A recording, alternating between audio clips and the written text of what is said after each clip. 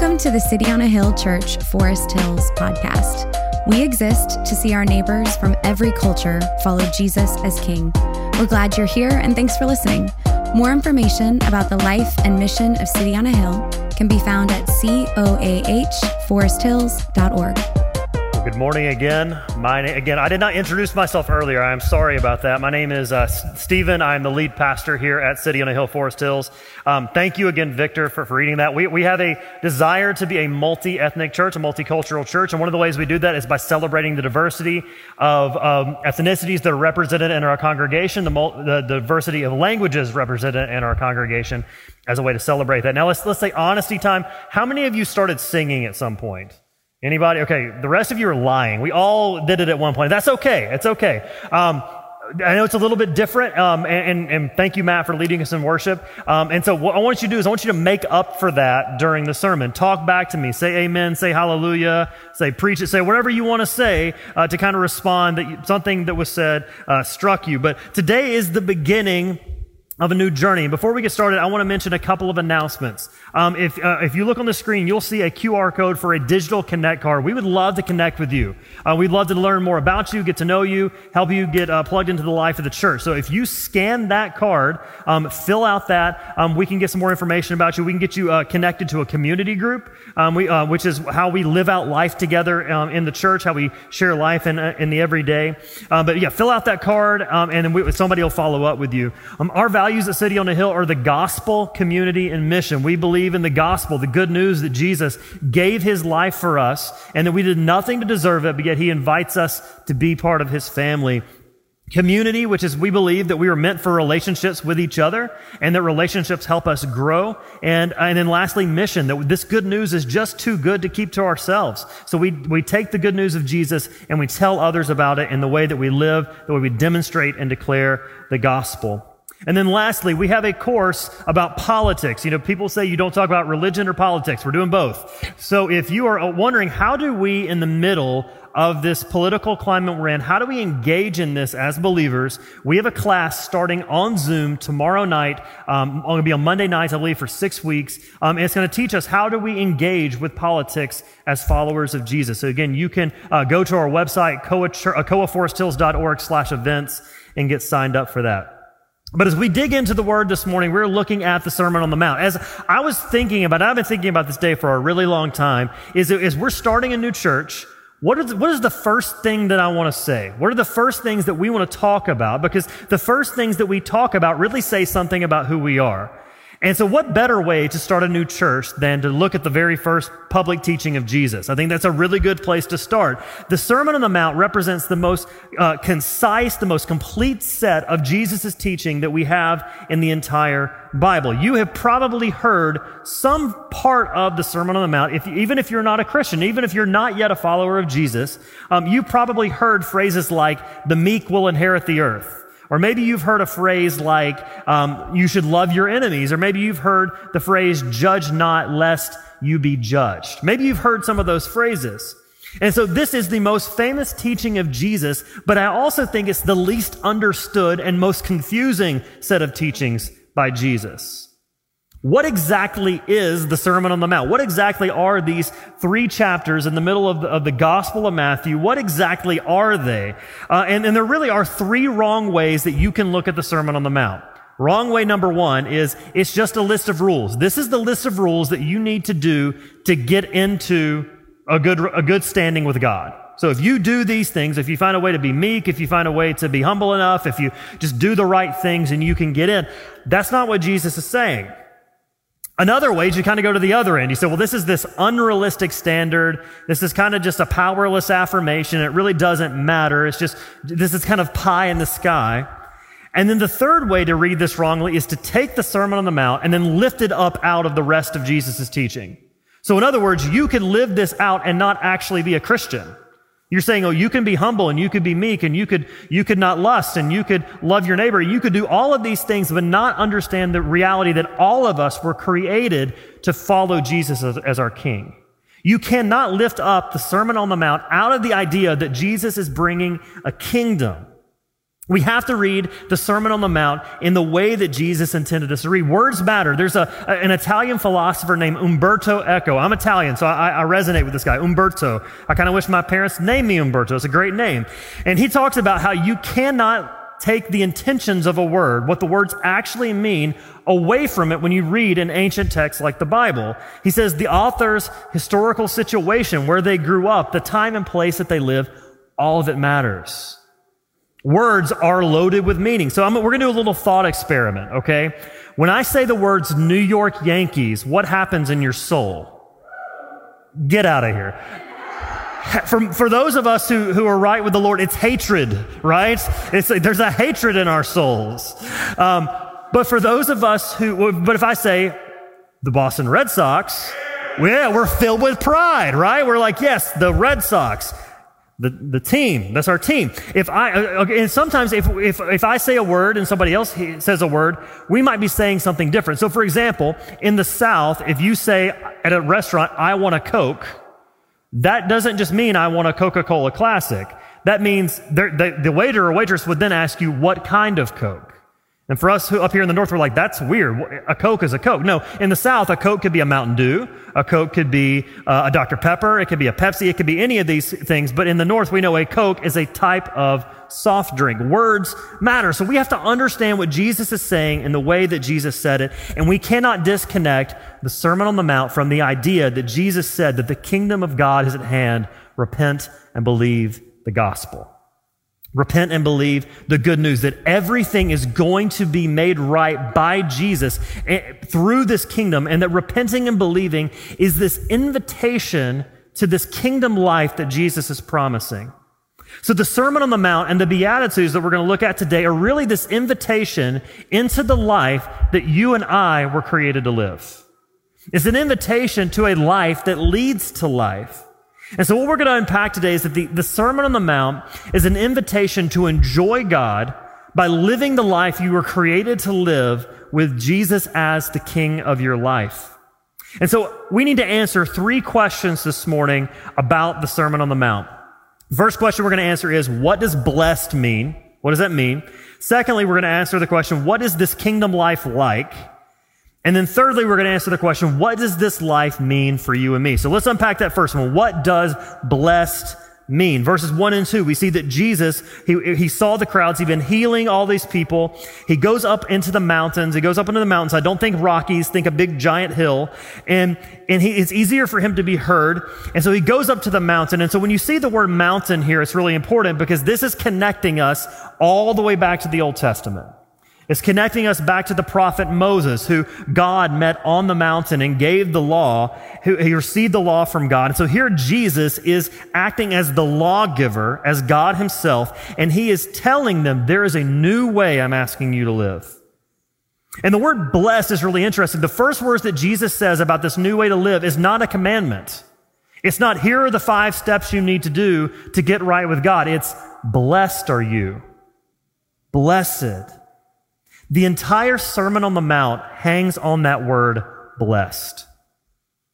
And I think that's why we often miss what Jesus is saying. The modern idea of being blessed kind of falls short. When we think of being blessed, we tend to think of, I'm healthy, I have a good family, I'm successful, therefore I am blessed. This feeling of temporal happiness.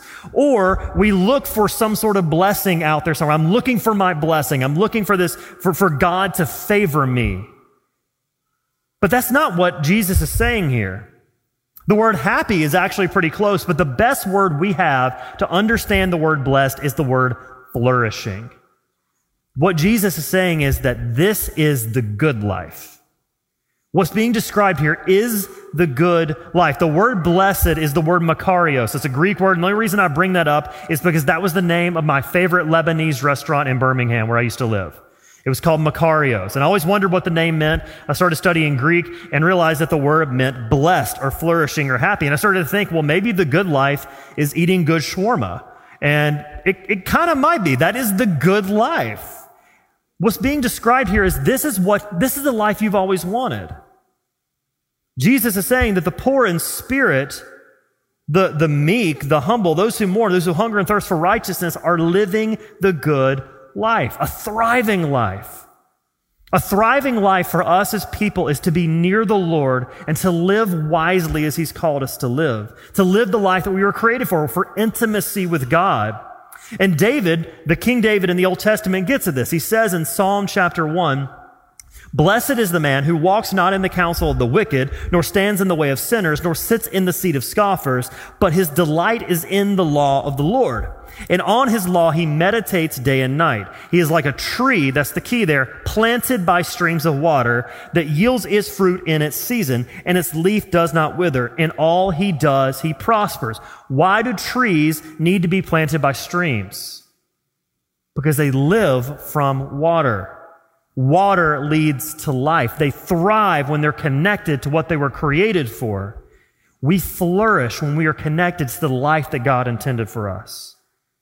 And so the Beatitudes are not if-then statements. It's not saying if you somehow become meek enough, then you get to inherit the earth.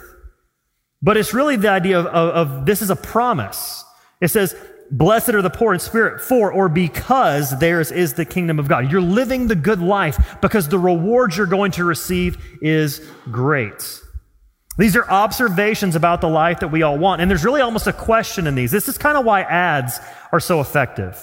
When you hear an ad that says, "Do you want to lose 10 pounds in 2 weeks?" We're like, yes, I do. Because the invitation seems like good news to us. Jesus is almost saying, do you want to know what the good life is like? This is the good life. This is the life you were designed for. Or as one person put it, it's kind of like the Australian phrase, "good on ya," or "good for you." This is beautiful and good.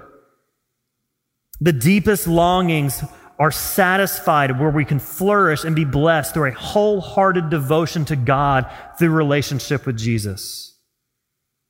And the question is what are you giving yourself to, or what are you looking to in order to flourish? What are you looking to, believing that this thing is going to give you the good life? We all have something we're tempted to look toward other than Jesus that we're thinking, this is going to make me finally feel like I have enough, or that I am enough, or that I'm fulfilled, or that I've found my purpose. And what we're saying without saying it is that thing is going to lead to flourishing. But Jesus is inviting you to this life, not to live up to this, but to live into this. So blessed means to flourish. Secondly, what is the kingdom life like? What's this kingdom life like? It is a kingdom. Jesus is our king, but everything in this kingdom is upside down. Nothing in this kingdom seems to make a lot of sense. Jesus flips everything on his head. He flips power on his head. He flips success on his head. He flips who gets in on this on its head. And this kingdom life is a lot different than you and I would expect. The meek are going to inherit the earth? Why not the powerful? Those who are pure in heart, it seems that the wicked are those who are pursuing after whatever they want without any sort of reservation. It seems like they're the ones that are winning. And so we tend to give into what Ray Ortlund calls the unbeatitudes. He says, we tend to think that the world operates on something like this, that blessed are the entitled, for they grab what they want. Blessed are the carefree, for they shall be comfortable. Blessed are the pushy, for they shall win. Blessed are the greedy, for they shall climb the food chain. Blessed are the vengeful, for they shall be feared. Blessed are those who don't get caught, for they shall look good. Blessed are the argumentative, for they shall get in the last word. Blessed are the popular, for this world lies at their feet. That is the right side up kingdom. That's what we see in our world right now, is that you will succeed by looking out for yourself, getting yours, and everything's going to work out for you. And why do we run to these? Because they get results. They get rewarded for a little while. But the problem is they don't actually work in the long run. They don't last. They don't really satisfy, because once you get those things, you just want more, or you want new, or you want better. Or as Tim Keller puts it, ironically, the more you look to the things of the world to give you your deepest pleasures and satisfactions, the more frustrating they will be. So a life devoted to pleasure actually does not deliver pleasure. These two kingdoms are at odds. We have the right side up kingdom that says you need to do this and win. You need to hustle and you need to find more and get more and do more. You need to run on that never-ending hamster wheel, and we end up having this low-grade anxiety in our souls that we can't put our finger on. And it looks totally opposite than the upside-down kingdom that Jesus promises, where Jesus says that the least shall be the greatest, and that those who are great in his kingdom will serve, and that you can actually come to him and find rest. So how are weakness and self-denial and tears and this downward trajectory, this downward mobility in our lives, how do those possibly lead to the blessed, flourishing life that Jesus promises? Because that's the way that Jesus chose. Jesus chose that way. And because of that, the cross is our victory. Where it looked like Jesus had been defeated, Jesus rose from the dead, and now his name is highly exalted above all names. Now us, as our sins die in the grave with him, have been raised to new life in him. So the cross becomes our victory. See, flourishing comes from the very things that you choose to avoid, from the very things that we seek to avoid. Our hope is in Jesus. Everything's upside down. Secondly, the Sermon on the Mount doesn't just look different than you expect. It goes deeper than you expect. It goes for the heart. So the Sermon on the Mount invites you in, the Beatitudes invite you in, and then they expose you. It goes so much deeper. It's like an iceberg. You're going to see a picture up here on the screen of an iceberg. We've all seen an iceberg. Icebergs are beautiful. They're really pretty, but they're also they're majestic. They're magnificent. We look at them, and what we see of an iceberg, we only see about 10%. And there's all this stuff down underneath the iceberg that's holding up what we can see.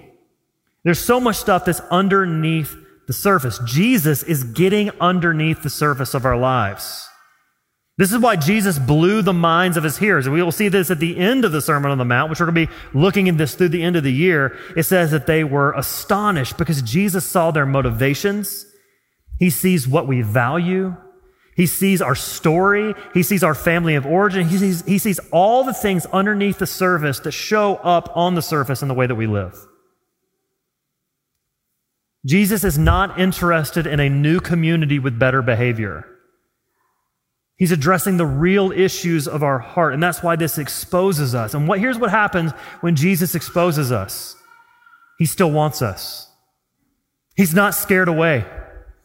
He doesn't just see the deepest parts of your soul and your heart and your life and your story, the lies you believe, your failures, your struggles. He doesn't run. He's not scared off. He presses in. Jesus wants you, and you can have this flourishing life that he promises. So this kingdom life is different than we expect. It's deeper than we expect. So what does this life mean for you and me? As a new church, we don't want to just be people with better morals. We want to see transformation happen in our lives and in our city. We want to see new life. We want to see our neighbors from every culture follow Jesus as king. So what does this look like? We want our lives to look like this. We want to see our lives marked by humility. Blessed are the poor in spirit. What it means to be poor in spirit means to be destitute spiritually. In other words, I bring nothing to the table believing that I can do anything to save myself.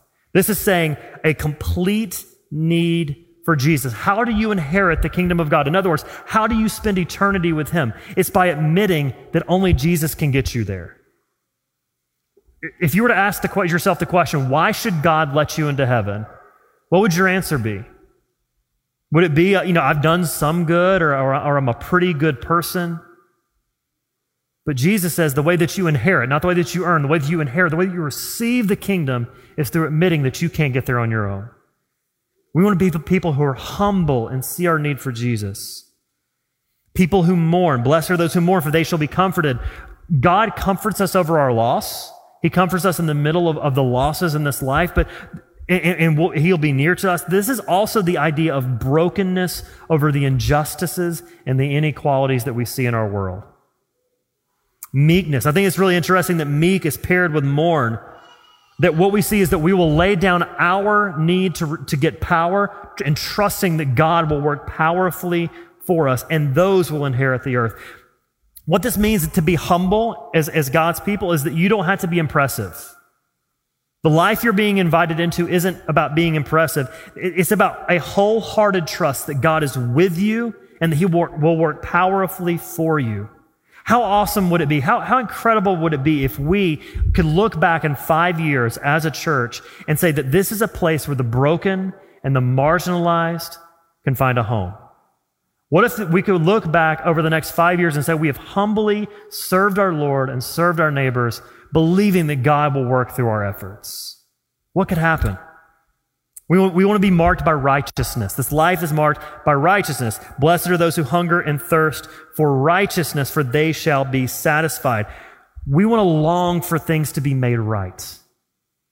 We want to long for everything to be made right. And first, that starts in our hearts. We pray, Lord, shape us and change us and give us the greater righteousness that only can be found in Jesus. Change the posture of our hearts. Let us be merciful people. The gospel shows us mercy that Jesus, while we were still sinners, died for us. And we want to embody that in the way that we live. This is why we believe in community groups so much. This is a place and a space where we don't keep score by how often you attend. We don't keep score by what you bring to the table, but we keep score by the fact that Jesus loves you and you get to be a part of this new family.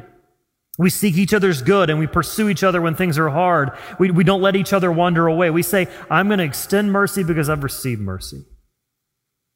But righteousness also has justice in view. That we not only want God to make things right in our hearts, but we want God to make things right in our city and in our world. And this is why the world's idea of justice falls short. It falls short of biblical justice because we want to be a community of people committed both personally and corporately to be responsible, to seek the equity and the good of our neighbors, to see everyone treated with dignity and value, to advocate for the poor and the marginalized. I heard recently that biblical justice is what love looks like in public. What if our community groups could be a place where people are loved and known and safe? They have room to change, room to work things out, room to express the deep pains of their soul. And lastly, we want to be marked by peace. We want to be peacemakers. Blessed are the peacemakers, for they shall be called sons of God. This is the idea of not just setting things right between two people. This is the biblical idea of shalom, where everything is made right, where every evil is undone. And the thing is that those who pursue this, you're going to be persecuted. You're going to be persecuted. You're going to look a little weird. I think we see this in politics right now because if we are truly seeking the flourishing of every neighbor, of every person, there are times that the political right's going to think you're weird, and there's times the political left is going to think you're weird. We reorient our lives not around politics or culture or political party, but we reorient our lives around Jesus.